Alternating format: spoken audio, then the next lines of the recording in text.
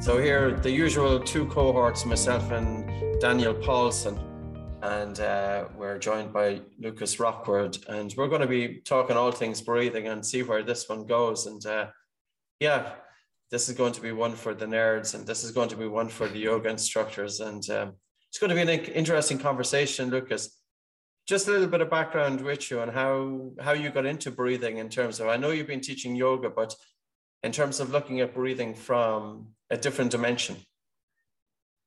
Yeah.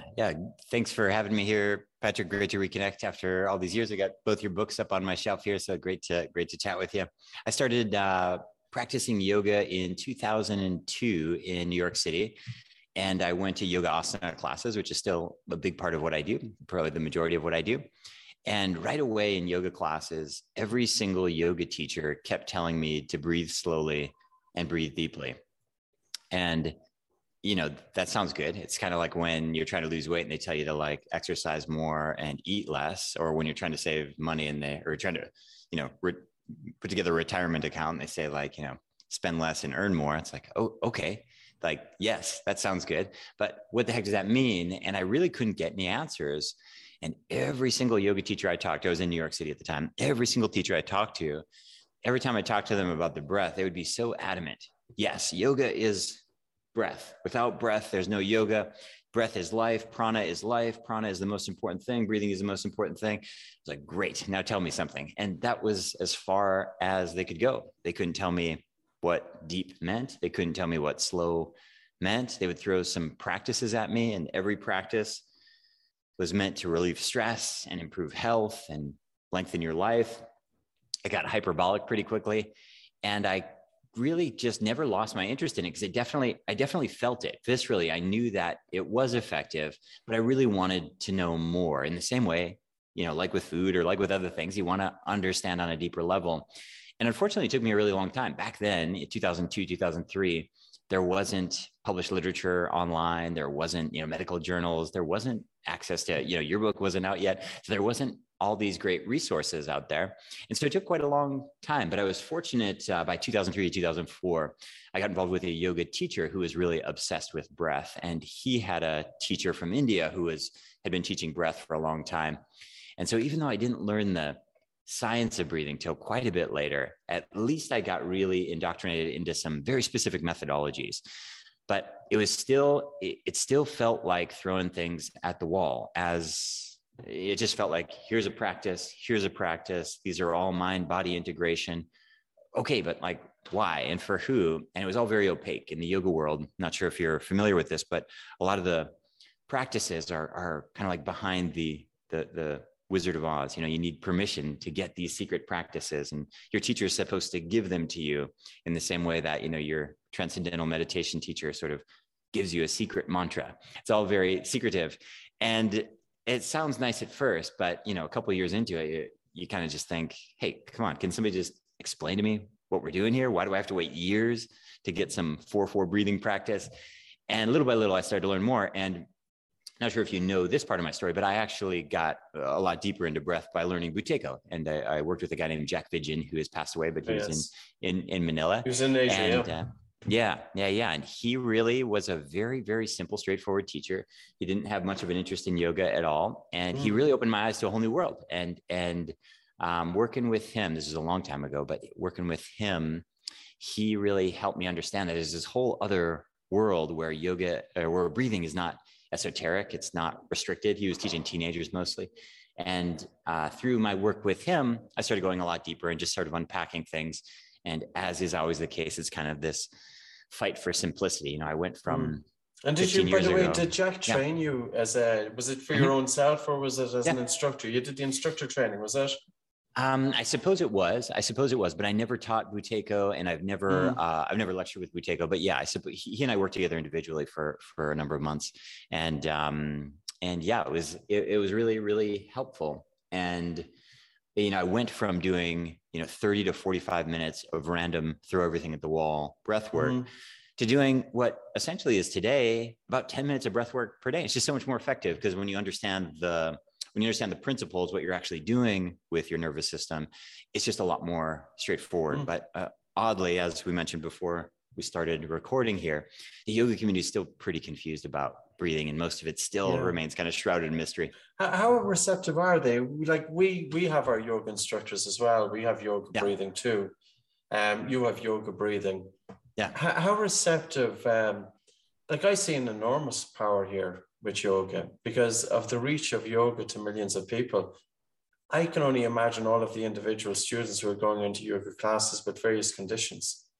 Those conditions can be directly helped, even more so than what they're being today. If those breathing approaches were tailored during the asanas, direct to the needs of those individuals, like this is an enormous power. Maybe tradition has held it back. You know, maybe it's time. I don't know, you know, and that's why Oxygen Advantage, we set it up that it was different to Buteyko. I still love Buteyko, but Oxygen Advantage was a technique not constrained by tradition so that it could evolve as time evolves, because it's all evolving and it's really time. The science is changing. You know, there's new stuff coming out all the time. We learn more the more we work with individuals. And I suppose the more you learn is the more you work with individuals, because you learn hands-on by your mistakes and also by your successes. But I would love to, where do you see yes, coming back, sorry, Daniel, I'm cutting across here, but how receptive do you feel yoga is at the moment? Is it kind of getting there? Is it a little bit? You know, my experience has been that everyone has always been fascinated by the breath. There's just been really poor teaching for a long time, and there's no real good reason for it, except that the yoga community talks a good game in terms of lifestyle and meditation and food and all these things, but it's really not there. You know, I'm 2 decades in now, and mostly it's poses, and poses are amazing, but without the breathing, I always say it's like remedial gymnastics. If you don't do the breathing, you know, I like remedial gymnastics. That's fun, but you know, I'm a middle-aged guy. Realistically, we're not going to get too far with that. But when you add in breathing, suddenly it becomes a really interesting practice, but it's just been something that's been lacking.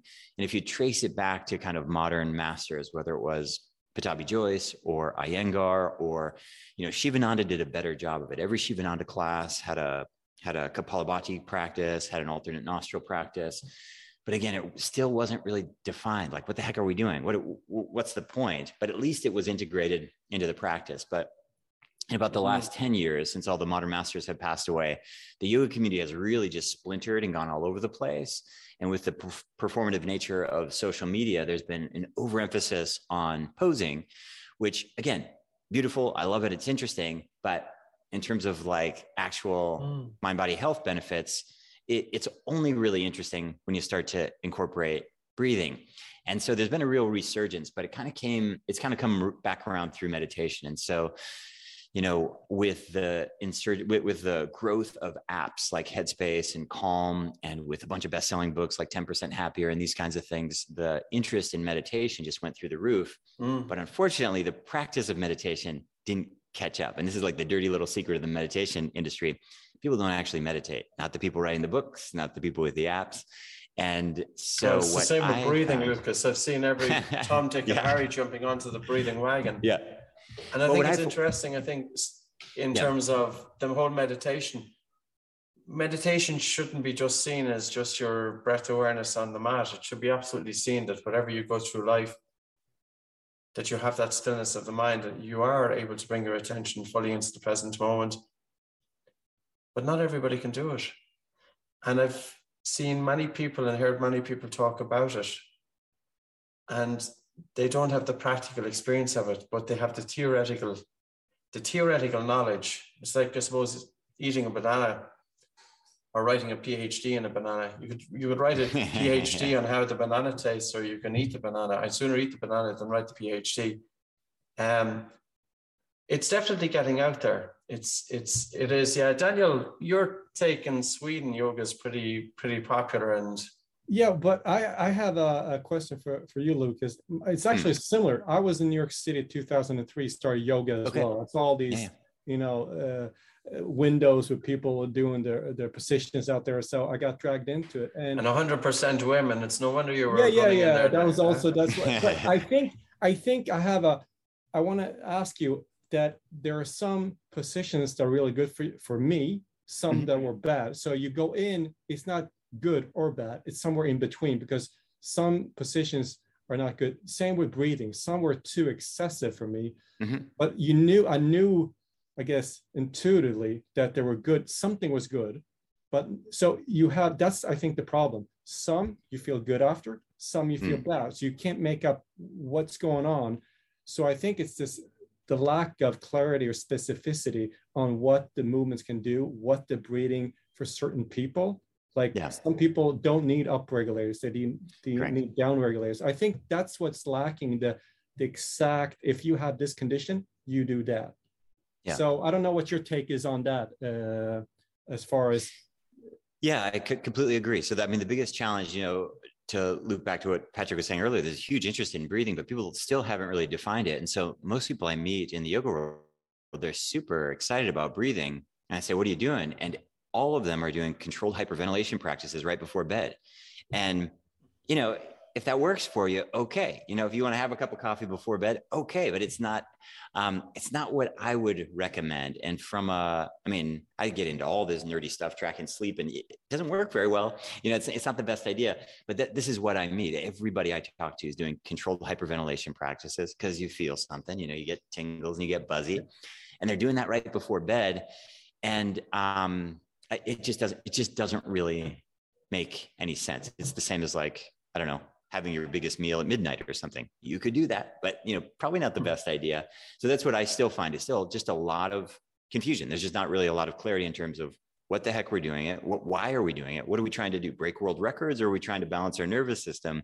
And there really isn't a lot of people with clarity in between. And in terms of that hyperventilation, do some of the instructors who are doing that, do they feel that this is about oxygenating the body? I would say universally, everyone's talking about oxygen all the time. If you drop into any yoga class anywhere in the world, there's a 9 out of 10 chance that somebody's going to say, you know, inhale that good oxygen, get rid of that bad carbon dioxide. You have no energy because you don't have enough oxygen. The misunderstanding of the basic biochemistry and physiology of breathing, it's so pervasive. I don't know if it will ever go. It's such, I just stop even correcting people because it's so far gone. But yes, the general idea is that we're all walking around with oxygen debt, and we just need to pump that thing in, and, you know, things will get fixed. And you know, I also don't like to be the nerdy science guy who wants to rain on everybody's parade. If they're having fun with that, you know, they can do that. But it's very much in the zeitgeist right now, is this idea that all of us are bad breathers, which means we have not enough oxygen. We're starving for oxygen, as if we were on the top of Mount Everest or something. And we need to pump that breath to get our oxygen levels up. So I'm the guy who pulls out the blood oximeter and, you know, shows people that, you know, that it's actually a CO2 game, not an oxygen game. But yeah, that's kind of the state of the nation at the moment. But I think that it makes sense when you do all these powerful breathing exercises, because you see it visually, you hear it, and you think that, well, it can't be the opposite. You can't just sit there and be very like a silent breathing, because then I'm not doing anything. So there's something nice about that, Daniel. You can be doing it and nobody knows. Yeah, of course. But it's very powerful. I think it's that. Give me 2 employees. Give me the extrovert that comes in and shouting all the good stuff and telling them either this, that, and the other, or give me the guy that sits in the corner that does everything. I'll go for the introvert any day of the week. Yeah, I think the subtlety is the key. And I agree with you, Daniel. Western society is looking for the extroverted technique, and the extroverted technique is big and bold. And partly that's what's the reason it's taken off. And I do agree with Lucas. You know, there is a fundamental belief out there, but I think it can be very harmful. And there are individuals who will be intentionally breathing more air in the belief that more oxygen is getting delivered throughout the body, when the opposite is true. Yeah. And where is that putting the autonomic nervous system? You know, it's going to be putting it into that increased sympathetic drive. Yeah. And people are already in increased sympathetic drive. There's enough stress out here that many of us, we don't need further stress. We actually need to be down regulating. We need to be dampening the stress response and improving the parasympathetic drive. And that can be done through the breath and also sleep. You know, how many people are talking about nose breathing during sleep? I know when we started talking about it 23, 24 years ago, taping them out closed. Now it's starting to catch on. Yeah. And that also comes back to, because your everyday breathing is going to influence your sleep. You know, this is where, again, I see the power of yoga in terms of the yoga instructor being able to bring their students, if that student is coming in with asthma, anxiety, panic disorder, racing mind, high stress, poor concentration, that the instructor can bring that student through these and help them directly with their condition and improve their overall quality of life. I would love to see the day. Yeah, completely agree. What's your, Lucas, when you talk to people, what's your kind of 3 buzzwords? What is it that you try and convey? Because I think, for me personally, I think it's somewhat of a marketing issue, that if you get people in front of you and really talk to them and they get to experience certain things, they get it. But it's very difficult, I think, to convey it, and not be too square, so to speak. But maybe sure. It's what we're trying to do. Like, okay, if you need to slow down your breathing or activate your parasympathetic nervous system, do this. Or if you need to upregulate, do simulate high altitude training, whatever. Yeah. What do you do? What is it that you're trying to do when you meet somebody? Yeah, same thing. So, I mean, I teach this very simple paradigm of water, whiskey, coffee, which is just a terminology that we came up just to help people understand that, you know, it's kind of like this idea. You walk into a bar, and what do they have behind the counter? They have some neutral beverages, you know, some waters. They have some caffeinated beverages, and they have some alcoholic beverages. If you lump breathing into those categories, it's really pretty effective, and it helps you understand how things work. And so that paradigm's been, it's really been the most effective thing. I started teaching breathing like 15 years ago, and I would teach these, 5-day intensives in Thailand. People would fly in. It was part of teacher training courses. And I'd be diagrams and charts and, breath retention, and people would be so pumped, and they'd never remember anything, and they'd never go on to teach anything. It was like some of my least effective teaching. And man, I was into it. I was really putting my heart into it. And I realized, like, it's like you said, there's a marketing problem. It's just too complicated. It's like, it's very similar to food. It's like, people can't figure it out. They're like, I have no idea. I'm just going to drink bulletproof coffee because I have no idea. So I'm just going to drink bulletproof coffee until 3 p.m, and whatever else happens, that's it. Or like the keto thing right now, they're just like, I'm not sure. Carbs are bad. And, I understand where people are coming from. It's just too much. They've got kids and jobs and things to think about. This is one thing on their list. And it's just, the yoga tradition especially just makes it so complicated. It's just like, I don't know, I'm just going to sit in bed and breathe until my hands start tingling, and then, fall over and see if I fall asleep. But we use this paradigm, and it helps people understand appropriate use, time of day. And it also just helps you kind of to decipher, because, as Patrick mentioned, every day there's some new person teaching breathing, and it almost sounds like there's some new breathing practice, but not really. All this stuff's 100 years old or more. And so understanding, like, but hey, some this of is it got lost, Lucas. Yeah. Some of it got lost. Some of it got confused. The whole biochemical dimension has been completely lost. Yeah. That is, for me, was one of the most important. What's water, by the way? Is that when you're breathing slow and light? That's the down regulator? Is it? Yeah. I mean, it's just, if you were to look at like HeartMath's coherent breath or Patricia Gerbach's stuff, it's basically 4 to 6 breaths per minute. Everything that we do is based on rate, essentially. And so, half your resting rate, twice the volume. And so let's say you and I are hanging out probably 15, 17 breaths per minute. We'd cut that in half and, 5, 6-ish breaths per minute and double the volume. And, it depends on the tradition. You might call it a coherent breath. I latched onto that for a while, and I was like, nobody understands that either. And so, this idea of like water is the one that really connected with people. Yeah. And the coffee one then is breath holds or something, is it? Anything. It's just controlled hyperventilation, essentially. But but we do it really, really mild. And so we never teach more than 3 rounds of 20. We'll usually use. You don't have people passing out because their blood oxygen saturation is going below 50% now. I've gotten like really boring as I've gotten older, and it's not that I haven't done all this stuff myself, but I really react myself. So I've passed out myself on my bed. I've given myself anxiety attacks. I've given myself splitting migraines. And so that's just N of 1, but I have like a big audience, and I can't really, 3% of my clients get like tetany and, anxiety. It's too much. It's not worth it. And, I used to really poo-poo the risks, but there's people dying all the time. There's a cold water death just 2 weeks ago in the UK. And I've heard deaths from breathing too, by the way. Yeah, they're crazy. I just, every single person I talk to who's doing this controlled hyperventilation thing, every single person knows they're not supposed to do it in water. and they all do it anyway, every single one of them. Yeah. And you know where they do it? They do it in their bathtub. And you know why they do it in their bathtub? Because nobody wants to hang out with you while you're underwater for 5 minutes holding your breath. It is the most boring thing ever. So they go in their bathtub, they position their head underneath the spigot to keep them underwater. It's just like, okay, there's not a lot of people dying, but like 3 or 4 a year, like for what? For what? For breathing? There's no, it's not like, I know. So I don't do any of the crazy stuff. No, but it could be avoided. Yeah. And just so that people, if you haven't heard about that, it's because of the hyperventilation and then holding the breath underwater. Because one is hyperventilated, so much carbon dioxide has been removed from the blood through the lungs, but carbon dioxide is the alarm to breathe. So you're holding your breath, but you don't feel any sensation to breathe for such a long time. And during that time, your oxygen saturation is dropping. And once your O2 goes below 50%, you pass out, there's no warning, and it's underwater drowning. And I think it's absolutely terrible that it's crazy stuff. But that's what happens when information is just put out there and there's no constraint and if you're long enough in the game and you're working hands-on with individuals, you start to learn mistakes and you do become more risk averse. And we're in the same space as that as well. Yeah. What about, we're looking at in the future, companies, like almost like to bring it in real time, not something you do before, like yoga is usually, you're on lunchtime, before, at night. Don't give all our secrets away to Lucas. Yeah.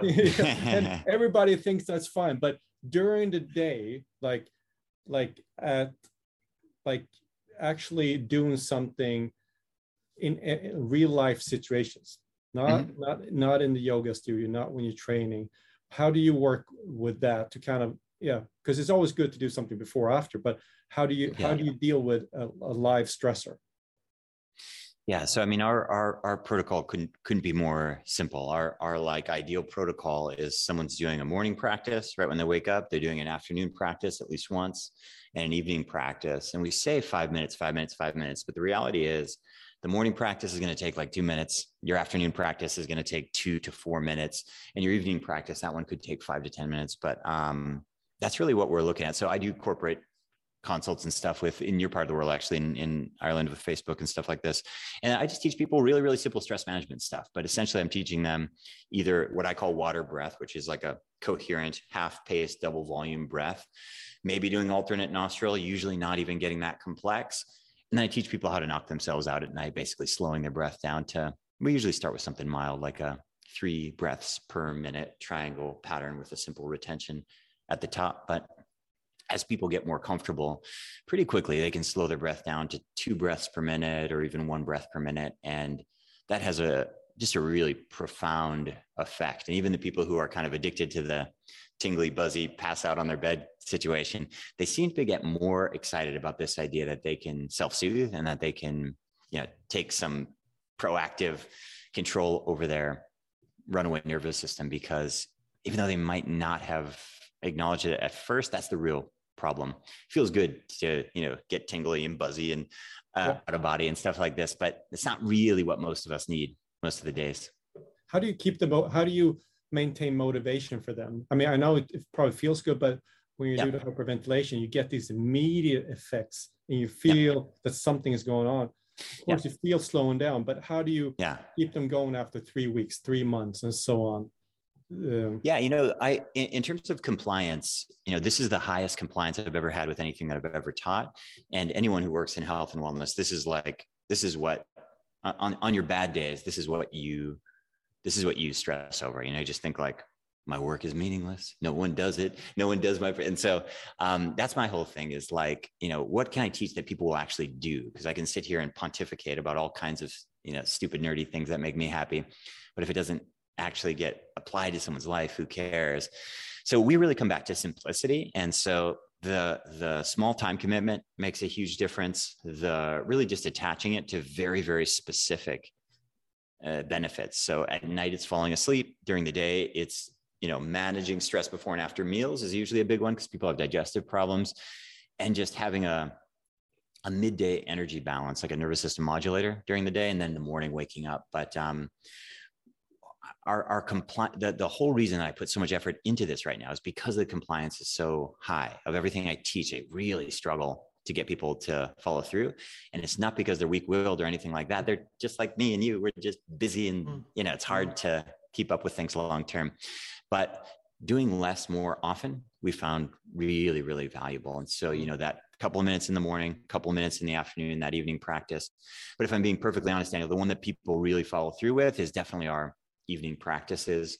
Some of them we do supine, so we do them lying down in bed, and the compliance on that is definitely the highest. And I'm okay with that. If that's all I get from people, 5 minutes of breathing per day, it's a big deal. It adds up over time, and it really compounds, and the sleep benefits. And Patrick was mentioning, the biggest breathing practice of your whole life is your sleep. So if you set that up right, that makes a big difference. So, and do you have measurement devices like the Oura Ring or Whoop strap or anything like that, also for motivation, but also to see progress? Because people are goal oriented. They want to feel better and see the progress. You use any of that as well? Yeah, I've never been like a techie gizmo guy, but with all the quantified self stuff, I've always been really into it. So I used to have the old heart math one that went on your ear, had all this crazy stuff. And I kind of had a falling out with all the tech because I couldn't get anyone but myself interested. I'd bring students in, I'd like strap all this heart rate monitors, nobody cared. But I've really been excited. I've been wearing a Whoop band now for about a year, and really pretty substantial changes just in my self-awareness.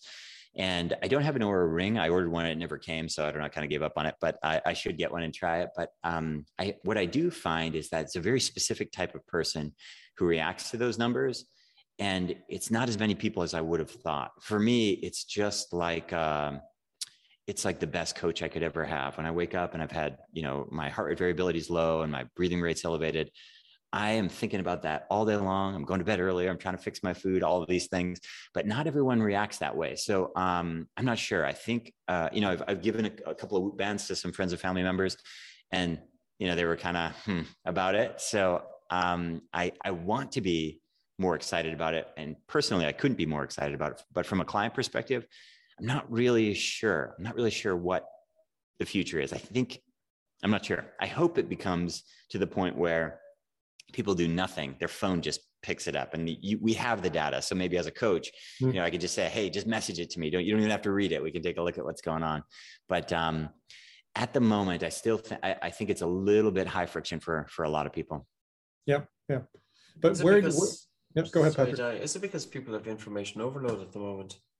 And it's just one more thing to be tracking. Yeah, it's pretty nerdy too. Yeah. So, just to understand your own respiratory rate, that takes some wrapping your head around. To understand your heart rate variability, the math behind that, it's just like really, and then, your number doesn't match with my number. How is that useful? It's really more of a rabbit hole than most people are willing to jump through. And so, and unfortunately, they're trying, Apple Watch is trying, and Aura's trying, and Whoop is trying, but it's still pretty nerdy health geek stuff. You kind of got to sit there and stare at it and think about, okay. And I think for most people, it's a bit much. I think my prediction is that people will see it, the early adopters, they have it, somebody will ask, and so it goes. And I think like Apple Watch and Oura Ring are pretty prevalent right now. I think within 5 to 10 years, you'll see, if you can call it, normal people wearing it, like, because it's be like a portable doctor almost. But we'll see. And there's just an avalanche of products coming out to the market as well. Yeah. So I think that will help us, because it's like an accountability part, like you said, almost like a coach. So I think it's good for motivation starting off, and maybe over time you don't really need it. But I think it's because breathing is so subtle, it could be good for a lot of people to have those measurement devices, but it could also be a stressor, because then you see. So, but again, I think even it's better to deal with the problems than just kind of ignore them in the long run anyways. But there is a problem for some people, because they want to produce and have better sleep, and you can't really do that. You can't really try to get better sleep that way. So but I think the tech devices are here to stay, and really will for sure. improve. But what type of clients do you normally like? Are those from the yoga community or a mix of elite people, company people? Yeah, I mean, I would say our typical student is atypical. So like I just finished a class and we'll have people from, like today we had like probably 17 different countries, and our youngest person today was probably in their late 20s and the oldest was probably 74, 75, something like that. Still have mostly women. So probably 75% women, 80% women. But depends. The breathing stuff attracts more men. But people are from all over the place. I would say definitely not like your stereotypical yoga people. Some of them have a background in yoga, but mostly I would call them health seekers. So they're the people who want to live well and live long, not win awards or run off to an ashram. And so very often they're career professionals, family people who are trying to live their best life a long time. Yeah. And as far as how do you, I know you with yoga and movement, how do you kind of, because I mean, you can stack this with cold, heat, music, and other to make breathing a deeper experience. How do you work with, like, I would say yoga is one, but movement and breathing, how do you fuse them together? Yeah, so I'm a huge fan of cold shock therapy, heat shock therapy, but I don't teach any of that, and I don't integrate any of that into breath work. I know that these have been fused in a lot of different practices, and I think it's cool. It creates a more experience, but I don't really, for me, they're completely separate. And so I don't personally combine them at all. I certainly used to. I used to have a hot yoga studio and stuff like that, but I don't do any of that stuff anymore. And a huge fan. I mean, there's such great benefits to both heat and cold therapy, but I just don't, the combination of these things, I feel like, is where people start drowning themselves in their bathtubs. So that's why I don't do these things. But in terms of movement, really we start off our yoga classes with a very, very light stimulating practice, classic yoga practice called Kapalabhati, breathing breath of fire, very simple practice. And then in our classes, in our vinyasa flow classes, we really focus on 4/4 breathing with ujjayi sound. So, slight constriction of your glottis. Is that breathing in for 4 and out for 4, is it? Or? Yeah. So what we're essentially aiming for is around 5 to 6 breaths per minute. And what we're looking for is about 5 breaths per pose. So what you're looking for is basically a minute per pose, 5 rounds of breathing per pose, physical stress combined with controlled breath. And that's where you get like a very, very unique and safe nervous system training experience. And by safe, I mean, Jack used to have me doing these apnea walks, and these were not safe. He was mean. He'd make me do like, I don't know, 100 paces holding my breath, and I'm my whole body's tingling and stuff like this.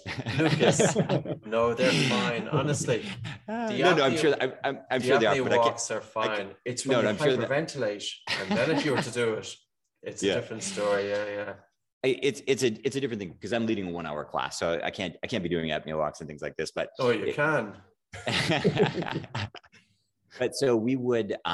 So our focus is really on that physical stress combined with modulated breathing. So twice the volume, half the rate in a physically stressful situation, but not.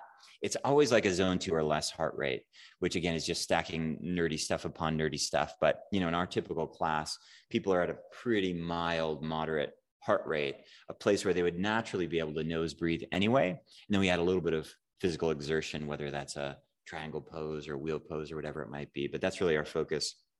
And then we do also do deep stretching classes where we do use parasympathetic stimulating practices, which are very, very soporific and kind of knocks people out, but it helps to turn off stretch reflex and kind of puts people in a state. But it's still nothing aggressive. We're still doing 3 breaths per minute. So it's nothing. The challenge is as people get more kind of advanced with yoga, they're able to breathe so slowly that sometimes they breathe too slowly. So they come into class and they're breathing 1 breath per minute. And they're basically these sort of doughy zombies in the corner. And there's a time and a place for that. But again, it really comes down to the yoga community not really understanding what the heck is going on. So they're accidentally developing CO2 tolerance and competence with breathing. And then they're doing a yoga class and they can't figure out why suddenly they have no energy in class, so they're breathing 1 breath per minute, you know, they're just a blob in the corner. And so we try to have appropriate use. So depending on which type of activity we're doing, we try to match the breath for that specific movement. And so a really slow class, yeah, okay, we'll do really slow breathing. But for most of our classes, it's actually faster rate than most people would think of breathing. Do you, when you do these classes, like, do you also have the hot yoga? So you combine movement, breathing, and hot, like, it sounds to me like your aim is usually down regulation at the end of the classes. Or is that for all the classes, or just in general? Because if you combine heat and movement, you get a little different response versus if you just do breathing per se only. Yeah, you know, Dan, it's part of the reason I stopped doing heated classes, but I mean, I stopped doing this very, very long time ago, but we couldn't really do effective breath control with the heat. You just kind of had to let it go. Because when we had hot, it was like 40 degrees Celsius. So we couldn't really, and that heat elevates people's heart rate. You know, they're in like a zone 3 heart rate, sometimes even a little bit more, depending on what they're doing. And so that was a big part of why I stopped using the heat and why I separated it. It wasn't really safe or effective to use that much control with breath. So we use ambient temperature, and I wouldn't say that we're down regulating. The vast majority of our like vinyasa flow classes, they fall under this category of a coherent breath. We call it a water breathing or just a balanced breath. And so we're really targeting that 5 breaths per minute rate with a slight restriction of your glottis, but with the applied challenge of physical stress, which is meant to be it's essentially like a staged lifestyle stress. And the analogy that we always give is, you know, you can have your worst moment on the mat or off the mat. And if it happens off the mat, you're going to yell at your spouse. If it happens on the mat, you'll have kind of an uncomfortable triangle pose or something like that. And so we're essentially simulating a lifestyle stress moment and then breathing in a way that's balanced, which for us, we define as around 5-ish breaths per minute. Can we go a little bit deeper into that? So in terms of using either breathing or poses, we use, you're stressing the individual, and that's almost as developing their resilience, but it's also developing their psychological resilience, that if they do have stress in their everyday life, regardless, it's going to be a different stress to what they're experiencing on the mat, but you're building up the resilience on the mat so they're better able to cope with what's going on outside the mat. That's your take? Yeah, I think, you know, our nervous system is pretty primal. And so, you know, the way that we respond to a fight with our spouse is not that much different than the way we respond to a homeless person jumping out at us. It's not that much different than. And so this simulated stressful situations, they work really well.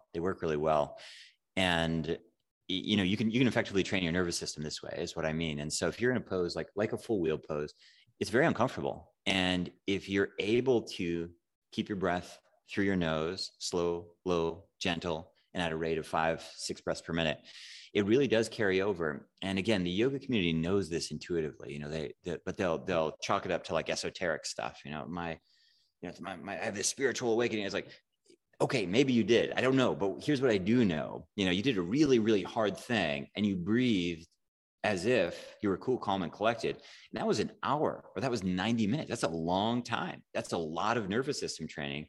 That's more nervous system training than most of us get in a month.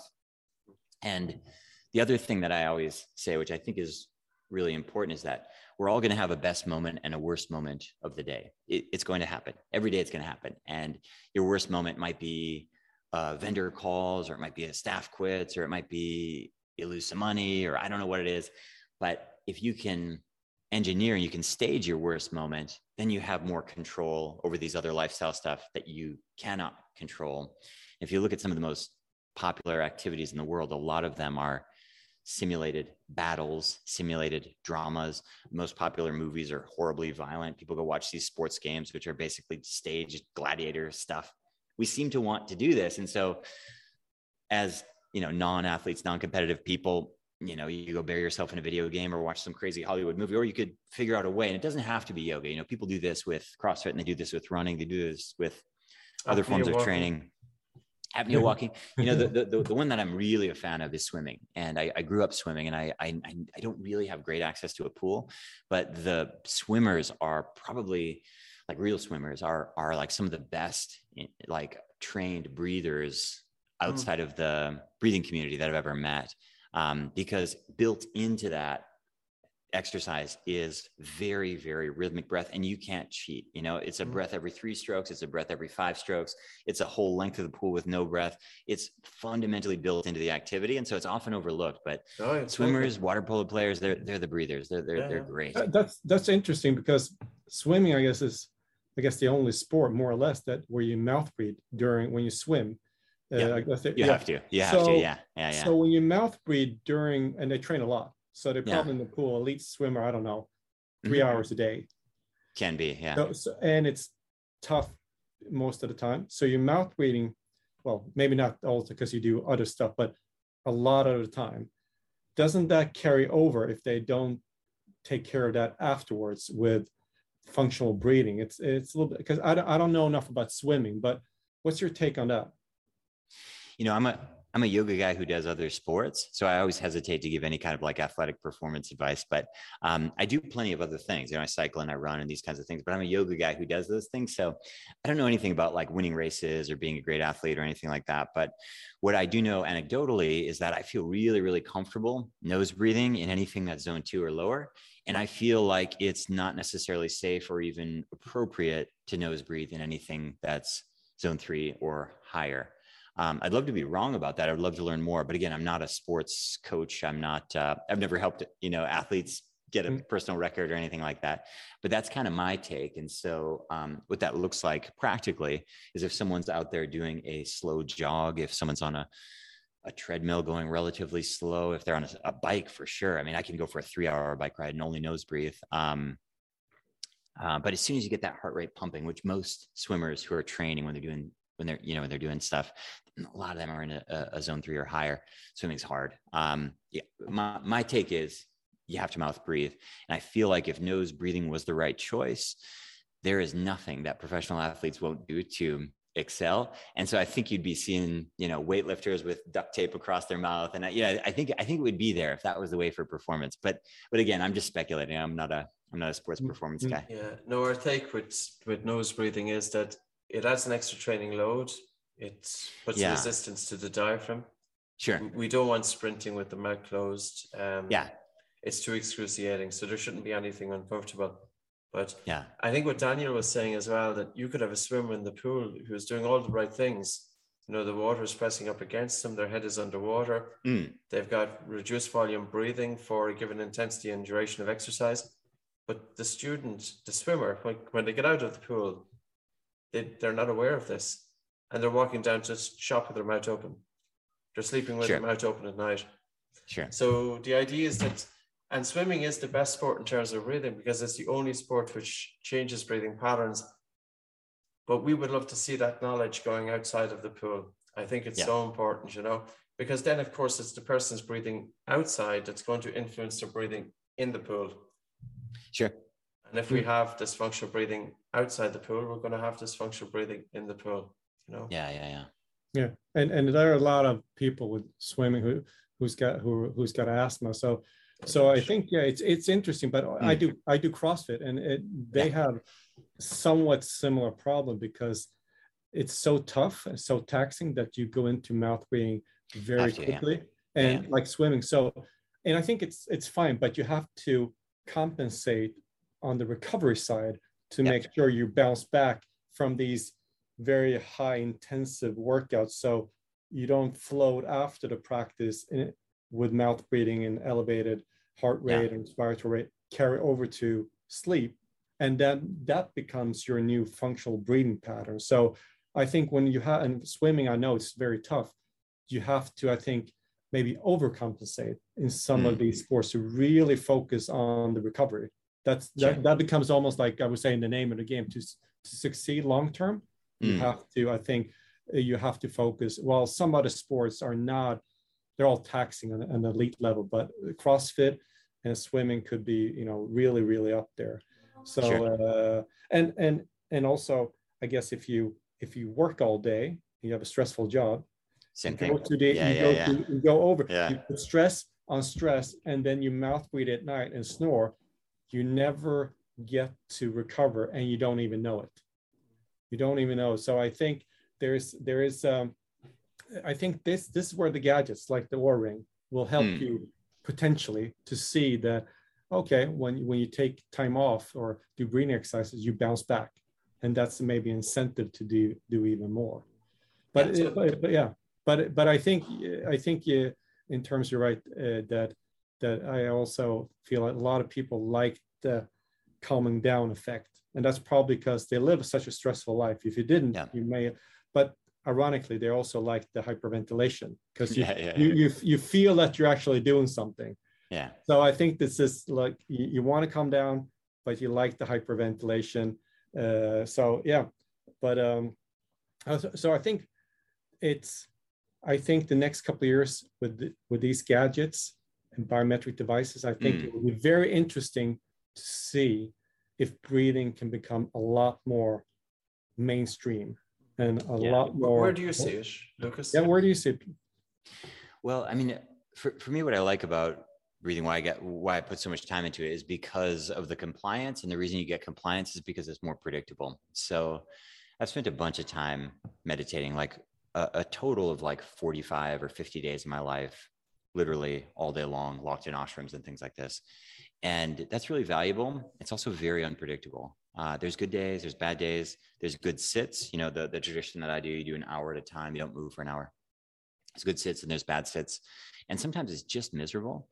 And I've done these in multiple different countries. And I've been in meditation centers where people spin out. I mean, really, like suicidal ideation, running away from the ashram. I mean, it's not all rainbows and unicorns. It really isn't. It's hard. It's really hard. It's way less predictable. It's really valuable meditation, but it's not one thing. And it's very difficult to pinpoint. If the three of us all sat for an hour right now, we'd have very, very different experiences. If the three of us sat for 15 minutes and we all did whatever we did, maybe we did control pauses repeatedly, or maybe we did apnea walks, or maybe we did a box breathing practice, we'd have very, very similar experiences. Now, of course, there's levels. If somebody's brand new to a practice, a box breathing would be a little bit much, especially the retention at the bottom and these kinds of things. But once you're at a basic level of competency, which really just takes like about 7 or 8 days, it's not that long. It's a very predictable result. And so I think Daniel's point is really right. If we're getting data from a device that's telling us, hey, your sleep is lousy, your HRV is low, your respiratory rate's elevated, you should do something about that. What are you going to do? Could you meditate? For sure. Would I choose that as an option? I wouldn't, because I don't really know what's going to happen. It's very possible that I'm going to sit down and spend 15 minutes ruminating about my relationship with my teenage daughter, which is kind of stressful right now. And it might do nothing.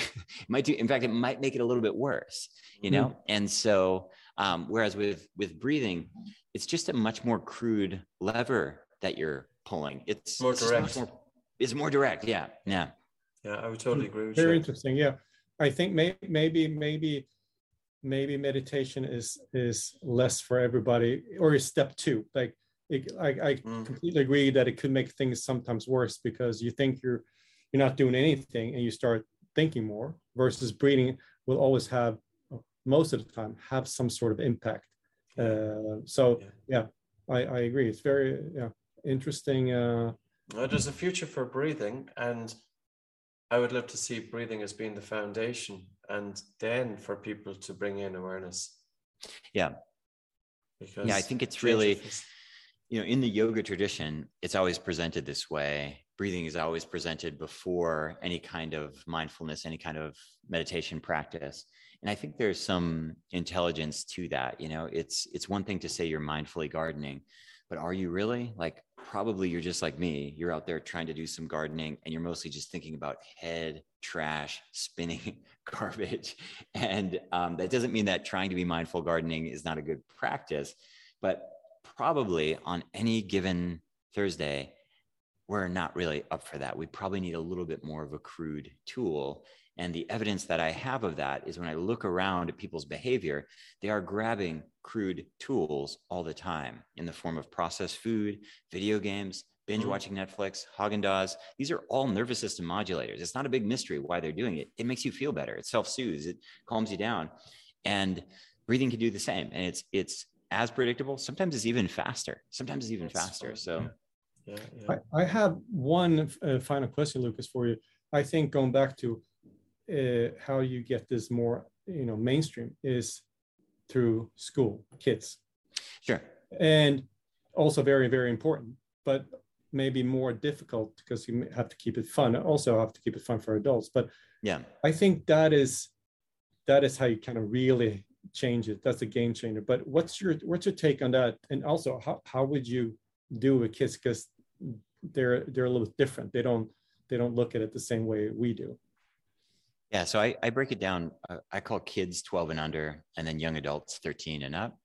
And my thing with young adults 13 and up is they can do everything adults can do. They're just going to be a little bit more difficult with attention and things like this. And so kids is a different challenge. And I don't have any amazing insight. I have a pile of kids at home, but I feel really confident with my own kids. I'm not super confident in other settings. I get the question a lot. I mean, we teach a basic balancing practice like hot chocolate breath, which, you have the kid, imagine they have a cup of hot chocolate and they smell the hot chocolate, So we're doing a nasal inhale, and then we usually do a mouth exhale. And unfortunately, we can usually only get 3 rounds, but it's something, something. And, kids are a little less shy about using emotional management tools. At least that's been my experience.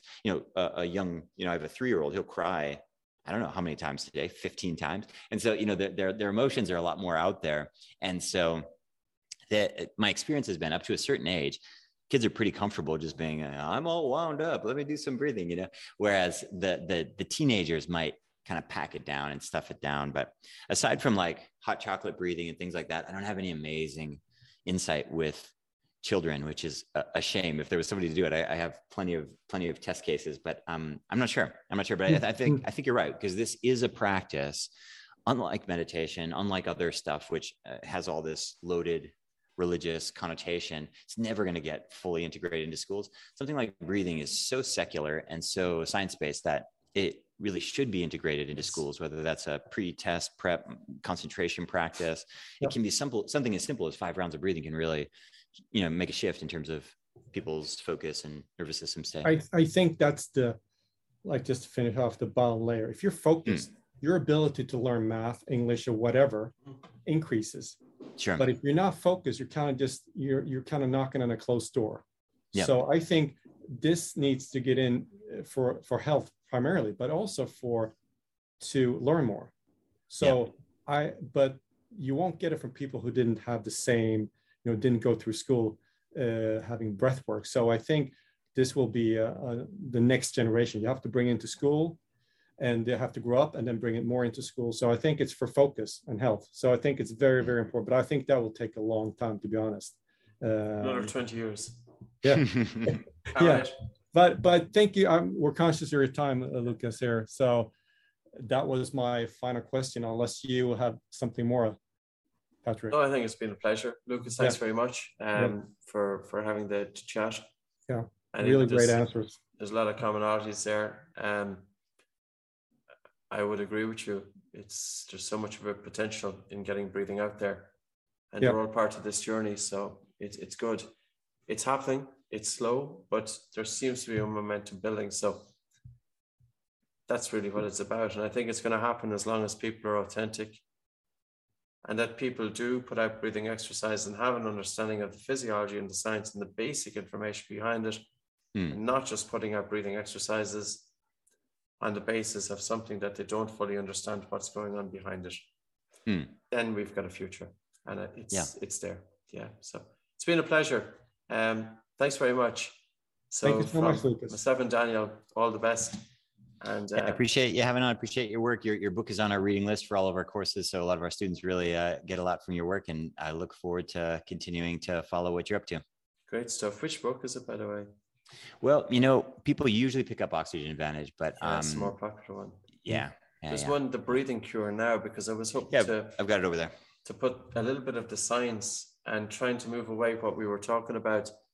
That breathing is seen too left of field, but show that it's got that foundation, So it's great stuff. And many thanks. So we'll close it at that. Take Thanks, care, guys. guys. Take Bye. care. Bye-bye. See ya.